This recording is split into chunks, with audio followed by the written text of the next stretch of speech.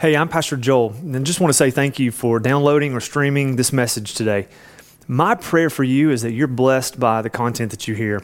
As a church, our desire is to make disciples of Jesus, and we do that by helping people to trust and follow Him in every aspect of their daily life. So if this is something that blesses you, we just hope that you'll feel free to share this with others so that they might be encouraged and challenged by it as well. Psalm 25. To you, O Lord, I lift up my soul. In you I trust, O my God. Do not let me be put to shame, nor let my enemies triumph over me. No one whose hope is in you will ever be put to shame, but they will be put to shame who are treacherous without excuse. Show me your ways, O Lord. Teach me your paths. Guide me in your truth and teach me, for you are God, my Savior, and my hope is in you all day long. Remember, O Lord, your great mercy and love, for they are from of old. Remember not the sins of my youth and my rebellious ways. According to your love, remember me, for you are good, O Lord.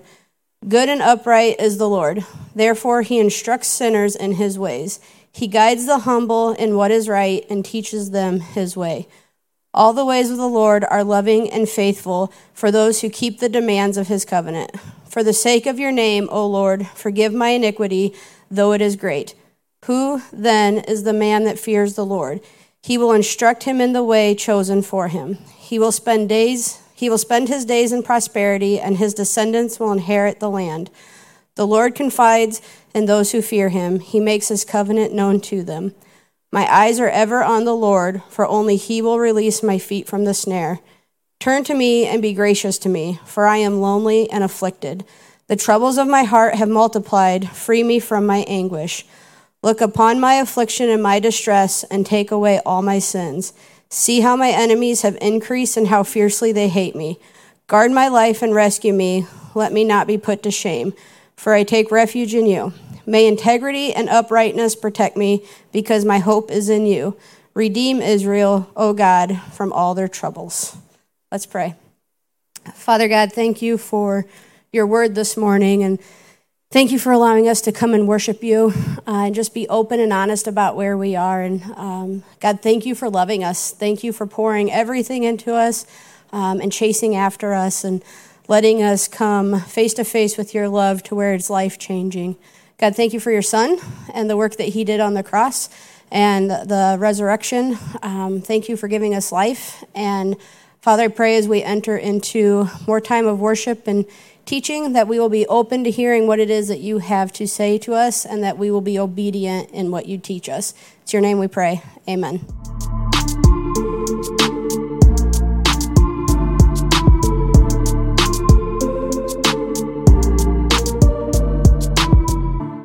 Hey, good morning. You guys doing all right today? It's good to see you. Where we are starting a new teaching series today called Renew Your Mind, and we're going to be talking through this for the next 4 weeks. We're just coming off of our Easter season. That was a really incredible opportunity for us to worship Jesus last week, and if you were here with us last week, we're glad that you're back today. But as we're jumping into something new here, we wrapped up our teaching through the book of Luke, and now we're starting into this where we'll kind of jump all around, and where Luke was very much a narrative-driven story that just followed the life of Jesus for the last 5 months or so. We're going to be jumping now into something that's a little bit more topical. And so we're going to be hitting this idea of what does it look like to have a mind that's renewed around the person of Jesus. And so as we think about this, I'll be honest in telling you that I really prefer teaching narrative a lot more than teaching these kinds of things. And part of the reason for that is because when I look at something like this, I go, I should not be the one teaching this. I am very much a practitioner in learning how to renew my mind, how to put myself under the authority of Christ. And so I want you to know as we talk through these things today and for the next 4 weeks that I'm not coming to you as like I've got this all figured out, just do everything that I do. I'm learning along with you, and I'm really wanting to have my life and my heart and my mind renewed and transformed into the image of Christ as well. So with that said, when we think about renewing our minds, we look at ways all the time to improve ourselves, right? Maybe you'd say, I need to improve something about myself. I want to change my look. I'm going to go buy a new wardrobe. I want to get some new clothes. It'll change who I am. It'll give me a new appearance. It'll just make me feel better. I'll change something. Or maybe it's like I want to lose some weight. I want to just look different a little bit. I want to have that change in me and I'm losing some weight. Maybe you would be somebody who goes, I think if I were able to buy a new car or buy a new house or buy something off of Amazon, that would just make me feel better, right? In fact, that's why we do those things on Amazon where we're just constantly scrolling and looking and then we go, ooh, that's cool. I bet if I owned that, it would change my whole life, right? And so you've bought stuff randomly that you've just gone, I didn't even know I needed that until I saw it on Amazon. And now it's showed up at my porch 2 days later, right? And so all of these things that we look at when we go, if I'm trying to change something about me, if I'm trying to improve myself in some way, we will do all kinds of things to make changes in our life. But it's very rarely that we'll ever come around to the point where we'll say, the thing that I need to change more than anything is my mind. I need to be someone who's going to have my mind changed. Because when I change my mind, I really start to see long-term improvements in myself. We attempt to improve ourselves through these other changes, but it's rare that we get to this place of saying the most important thing I can change is my mind. My looks, those are going to change all the time. What I'm doing in my life, what I drive, my physical address, ultimately, all of those things won't bring lasting, long-term change that's going to impact your life for eternity.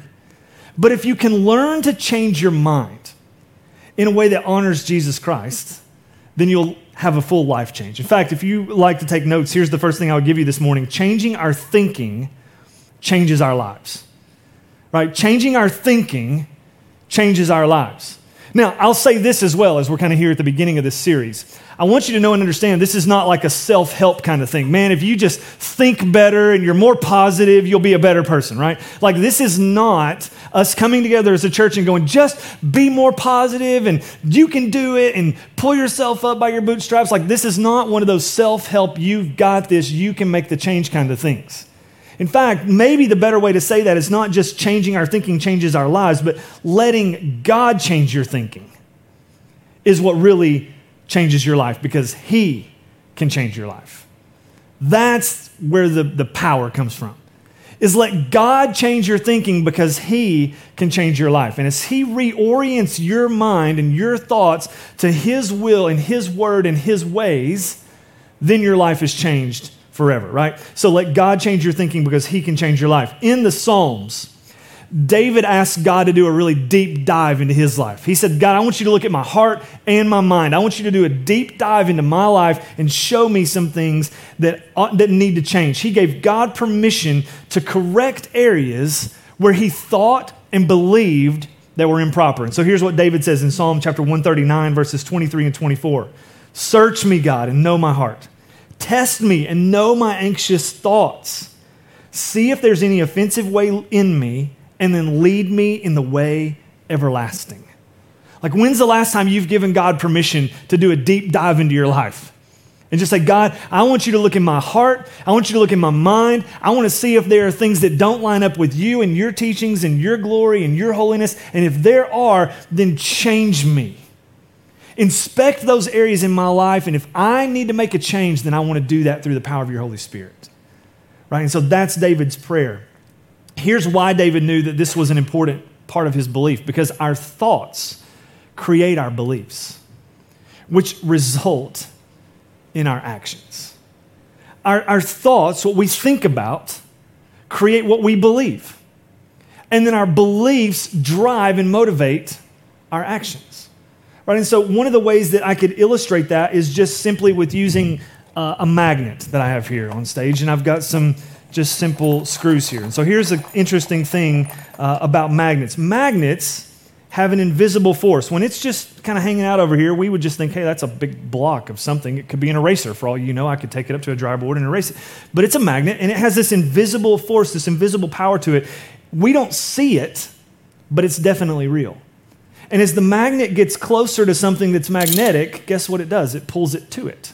It attracts it to it, right? I didn't even have to put it all the way down. It sucked it onto the magnet. Because what the magnet gives off is what pulls the magnetic things to it. That's my highly scientific explanation of magnetism, right? our brains work a lot like that. Some of you are like, you definitely don't work at Eastman, do you?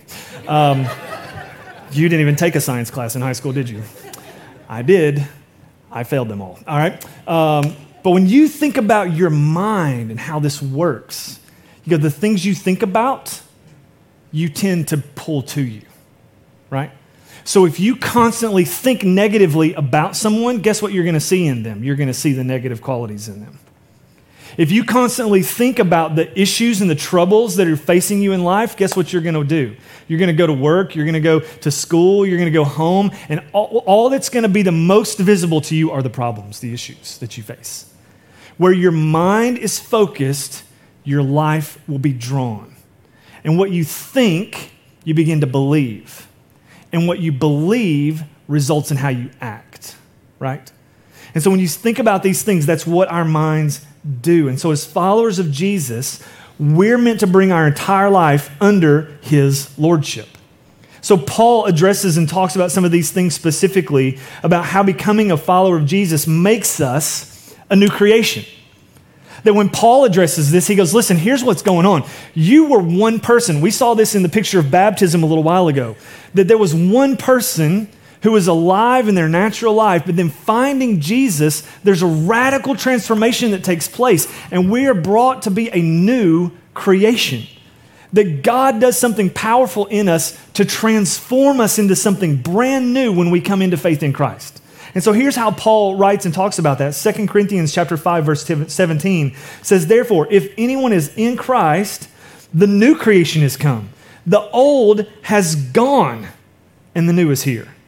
And then Ephesians 4, 17 through 24 says, so I tell you this and insist on it in the Lord, that you must no longer live as the Gentiles do in the futility of their thinking. They are darkened in their understanding and separated from the life of God because of the ignorance that's due them in the hardening of their hearts. Having lost all sensitivity, they've given themselves over to sensuality so as to indulge in every kind of impurity, and they're full of greed. That, however, is not the way of life you learned when you heard about Christ and were taught in him in accordance with the truth that's in Jesus. You were taught, with regard to your former way of life, to put off your old self, which is being corrupted by its deceitful desires, and to be made new in the attitude of your minds, and to put on the new self, created to be like God in true righteousness and holiness. And so Paul says, when you become a new creation after surrendering to Jesus as your Savior, the next step that makes you into a new creation is what you do with your mind. That God begins to want to work in your mind. He comes and takes up residence. We talk about Jesus living in our hearts. He takes up residence in our life, but he wants to transform and renew our mind. He goes, the way that you used to think, the things that you used to do, there's a change that takes place when you become a new creation. And the change that starts to happen is in the way that you think, in the way that you believe, in the way that you act, because of God changing your mind. And so Paul tells us how we do that. But if you don't allow the Holy Spirit to work to change your mind, you're going to constantly be fighting against the lordship of Jesus. Your old self is always going to be saying, I know better than what Jesus wants you to do. And so there's a transformation that takes place where we lay down our old life and we say, God, I surrender to your lordship, that Jesus says certain things, that he expects certain things. And even if that doesn't line up with what I think and what I believe, in the way that I've grown up, in the way that I've been taught, in the things that I've done in my natural life, now that I'm a Christian, I'm putting all of that stuff behind me in order to follow after your new path.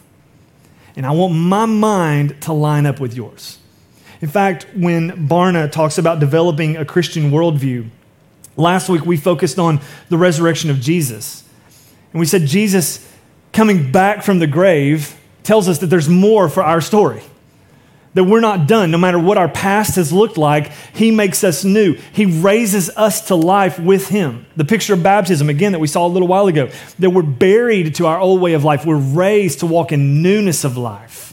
That there's a new direction that we're moving as we follow after Jesus Christ. And so we want to now develop a Christian worldview that says, I want to see the world like Jesus does. I want to engage in the world like Jesus does. I want to believe in the way that Jesus has me believe. And so when we see that, George Barna writes this and says that as we develop a Christian worldview, he says a biblical worldview is thinking like Jesus. It's a way of making our faith practical to every situation we face every day. A biblical worldview is a way of dealing with the world such that we act like Jesus 24 hours a day because we think like Jesus. That we're going to start to act like Jesus when we think like Jesus. And when we see the world around us, we need to learn to be people who interpret life through the lens of God's word and the inspiration of the Holy Spirit, instead of interpreting the world through our circumstances and our trauma and our relationships. That everything first filters through the lens of, what does Jesus think about this? How do I think like him? How do I act like him? How do I move forward in life like him? The new you is being formed in the image of Christ, and it's guided by reshaping your mind. All right, so for the last few weeks, we've kind of looked at as a church and followed the story of Peter and Jesus. And we've seen how Peter was this bold, kind of brash guy. He was one of the three on the inside with Jesus, that he was kind of in the inner circle of Jesus' disciples. And that he made these bold claims, hey, Jesus, I would go to jail for you. I would even die for you if it came down to it. And then on the night that Jesus was arrested and taken to trial, what happens with Peter? He runs just like everybody else does, right? All those big, bold claims, I would go to jail, I would die. Well, here's trouble, and Peter just takes off.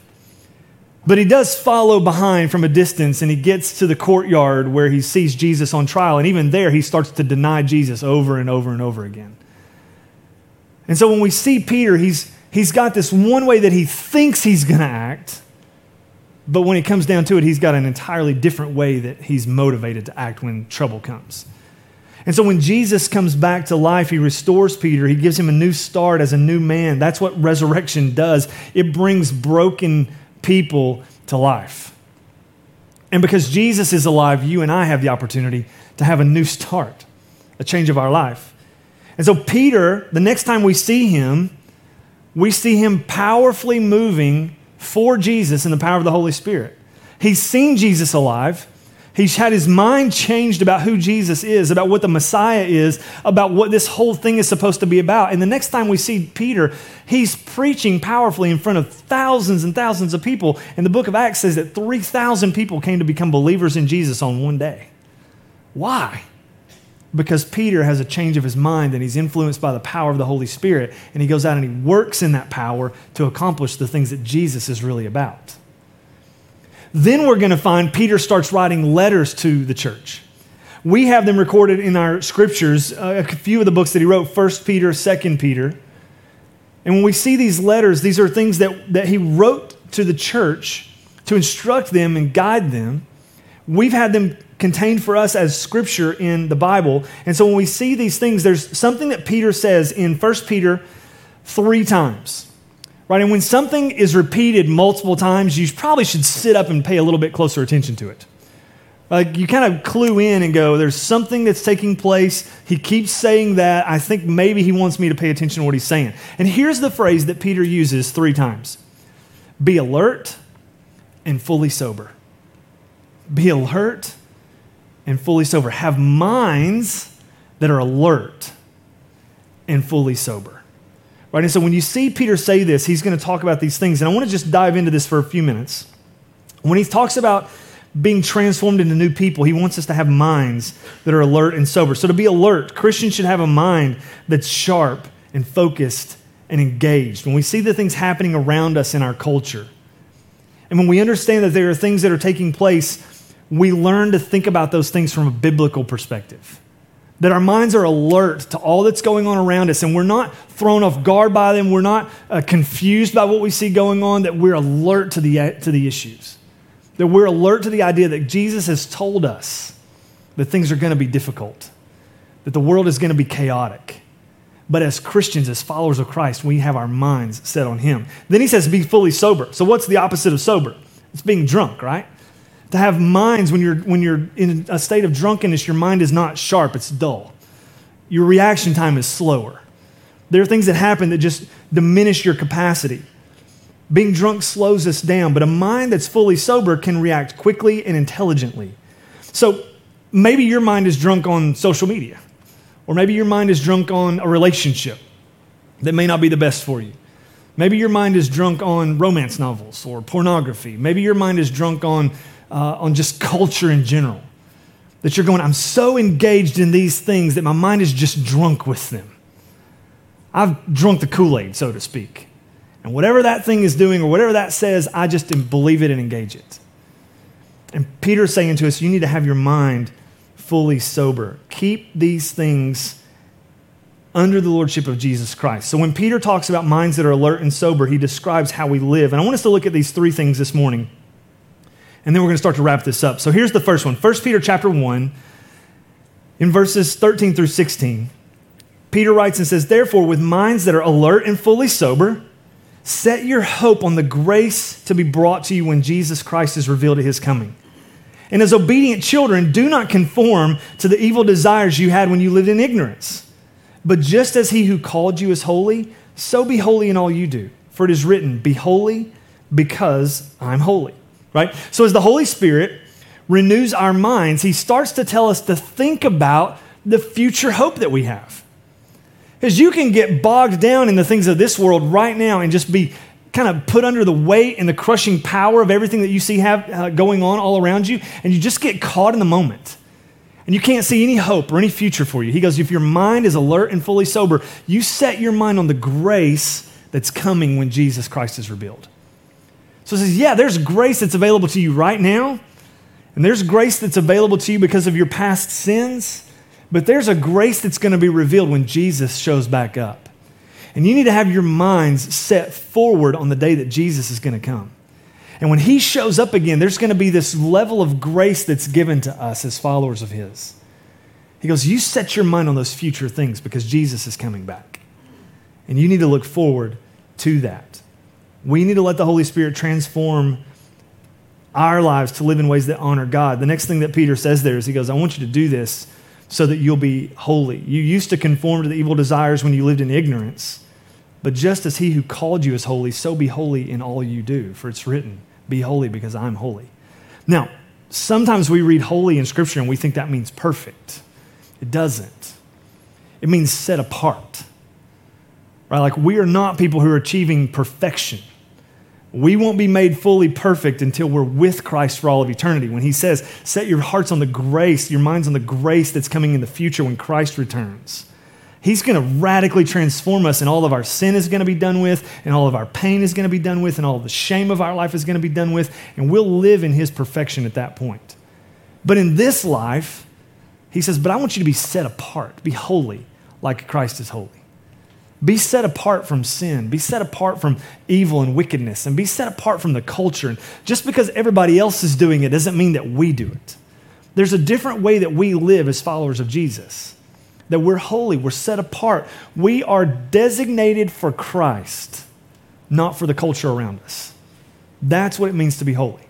You set yourself apart. You distinguish yourself from the culture around you. So that's only possible if your minds are transformed. In renewing your mind, you learn to be holy like Christ is holy.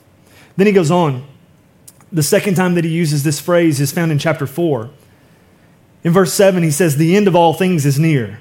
Therefore, be alert and of sober mind so that you may pray. Right? So because I want you to be alert and of sober mind so that you can pray. There's power and influence that's gained in our lives when we pray, when our minds are set apart for Christ. Because if your mind is just constantly full of junk and garbage and whatever's happening in the world and culture and whatever social media says and all the things that are on the news, if your mind is just flooded with all those things, guess what? Your prayer life is probably going to be diminished. But if you can have a sober mind and be alert to the things of God, then it's going to bring you to a place where you can pray with clarity, where you can pray with power, and that you can seek God about the things that are taking place all around us. We don't have to throw our hands up in the air and run around like crazy people every time something chaotic or catastrophic happens. Right? Jesus warned us, in this world you'll have trouble, but take heart, I've overcome the world. So you put your mind on me, and you know that in following after me, I'll change the way that you think, I'll change the way that you behave, I'll change the way even that you pray. Right? And he says, the end of all things is near. That's the catastrophic impetus of this. Because I want you to understand and know that the end is coming. Therefore, be alert and of sober mind. Like as we get closer and closer to the return of Jesus, that the world is going to be changing radically around us and is changing radically around us, that we don't want to be caught up in all the stuff that culture says is right and good. We want to be set apart for the things of God. So the end of all things is near. So keep your mind focused on Jesus. Then he moves on and he follows that verse up with some simple knowledge about how we live with the reality that the end is near. Verses 8 through 11 say this: so above all, love each other deeply, because love covers over a multitude of sins. Offer hospitality to one another without grumbling. Each of you should use whatever gifts you've received to serve others as faithful stewards of God's grace in its various forms. If anyone speaks, they should do so as one who speaks the very words of God. And if anyone serves, they should do so with the strength God provides, so that in all things God may be praised through Jesus Christ. To him be the glory and the power forever and ever. Amen. Right? And so Peter would say, when we think right, we live right. Right? Have your minds alert and fully sober. The end is near. Therefore, do these things. Love each other. Show hospitality without grumbling. Use your gifts to serve. Speak the words of God and serve in the strength that God provides. He goes, all of these things happen and we live them out when our minds are focused on Christ. When God renews our minds and changes our minds and reorients our lives and makes us new creations, we start to live these things out. And then that brings us to the third use of this phrase by Peter in chapter 5. So if you look at chapter 5, verses 8 through 11, Peter again says, be alert and of sober mind. Your enemy, the devil, prowls around like a roaring lion looking for someone to devour. So Peter says, I want you to just stop right here for a second. You need to be alert and sober-minded because there's an adversary out there. And he's like a lion. And he's not like one of those cute, cuddly lions. He's a lion that wants to get close to you, not to cuddle up with you, but to devour you. He's a lion that wants to rip your heart out and grab you by the throat and take your life. Because that's the adversary we're against. That's the enemy we're against. And we need to have a reality of those things. We need to know those things. Because we live in a time where so many people who call themselves Christians, but their lifestyle and their beliefs don't line up with the teaching and the authority of Scripture. They go, oh yeah, I'm a Christian, but I do everything just like the rest of the culture does. There's nothing that distinguishes me and sets me apart based on the Word of God from the rest of Scripture. Our minds are skewed. We have to change our thinking. We have to change our minds. And so he goes on. In verse 9, he says, so resist him, standing firm in the faith, because you know that the family of believers throughout the world is undergoing the same kind of sufferings. And the God of all grace, who called you to his eternal glory in Christ, after you have suffered a little while, he will himself restore you and make you strong, firm, and steadfast. To him be the power and the glory forever and ever. Amen. And so Peter would say, when our minds are renewed to think and act like Jesus, we're able to resist the schemes of the devil by standing firm in the faith. And Peter says it's really helpful for you to know that you're not alone doing this. He goes, hey, there's others that are out there. Resist him, standing firm in the faith, because you know that the family of believers throughout the world is undergoing the same issues. You're not alone in the things that you're struggling against. You're not alone when it comes to what the world is telling us to believe and what the world is telling us to engage in. There's something that other people are struggling through. Because when you stand firm in your faith, because your mind is fixed on Christ and your mind and your heart have been changed to be like Jesus, he goes, after you've suffered for a little while, Christ himself will come and he'll bring peace to you and comfort you. And so we wait for Jesus to come to us in our suffering and in our issues. Now, for the next 3 weeks, we're going to be talking about these things, about renewing our minds, seeing how a changed mind results in a changed life. But I want to give you a secret. Showing up and sitting here for 4 weeks and listening to sermons is not going to change your life. All right? It's not going to happen. I'm not that good. Now, the Holy Spirit is that good, and he might could do some things if you just show up and listen. But here's the truth. More than likely, what's going to result in change of mind and change of heart is going to be the way that you engage with Scripture for the next 4 weeks, in the way that you spend time in prayer for the next 4 weeks, that you get in relationship with other believers for the next 4 weeks in your life groups, and you talk about these things, and you bring all of this stuff under the authority of Christ, and you say, I want to know, God, how to have my mind changed. I want to be reshaped into your image. I want to think like Jesus. I want to have a heart that beats like Jesus. So I'm going to ask our band to come back up. We're going to sing a last song here this morning and just celebrate some things. But I want you to know that the power of the resurrection is that God takes us from life to death. He wants you to become brand new. He wants us to be new creations. He wants us to have a totally different way of thinking about life. He wants to reshape our mind and teach us to think like Jesus. So here's my challenge to us this week. Read 1 Peter every day this week. Now, there's 5 chapters. It'll take you about 15 or 20 minutes, maybe less. But every day, just read 1 Peter. Pay attention to the things that he says about having minds that are alert and fully sober. Look into the things that he tells us that does, how God reshapes us in that. But my challenge to you is every day this week, just read this book, this letter that Paul wrote to the church, and see the things that he might want to do in you. And as you pray, start asking God, what does it look like for me to have a life that's changed because my mind has changed? Because God, there's some things that you want to reshape in me, the way that I think, the way that I believe, the way that I act. And that only happens when I bring myself under the authority of this Word of God and under the power of the Holy Spirit to let you be at work to change me, right? And so I know in my life, personally, this last couple of weeks as I've been thinking forward toward this series, just knowing that, again, there's things for me that need to change so much in the way that I think. A couple of weeks ago, man, I was just down and depressed and things were not going well, and most of it was in my mind.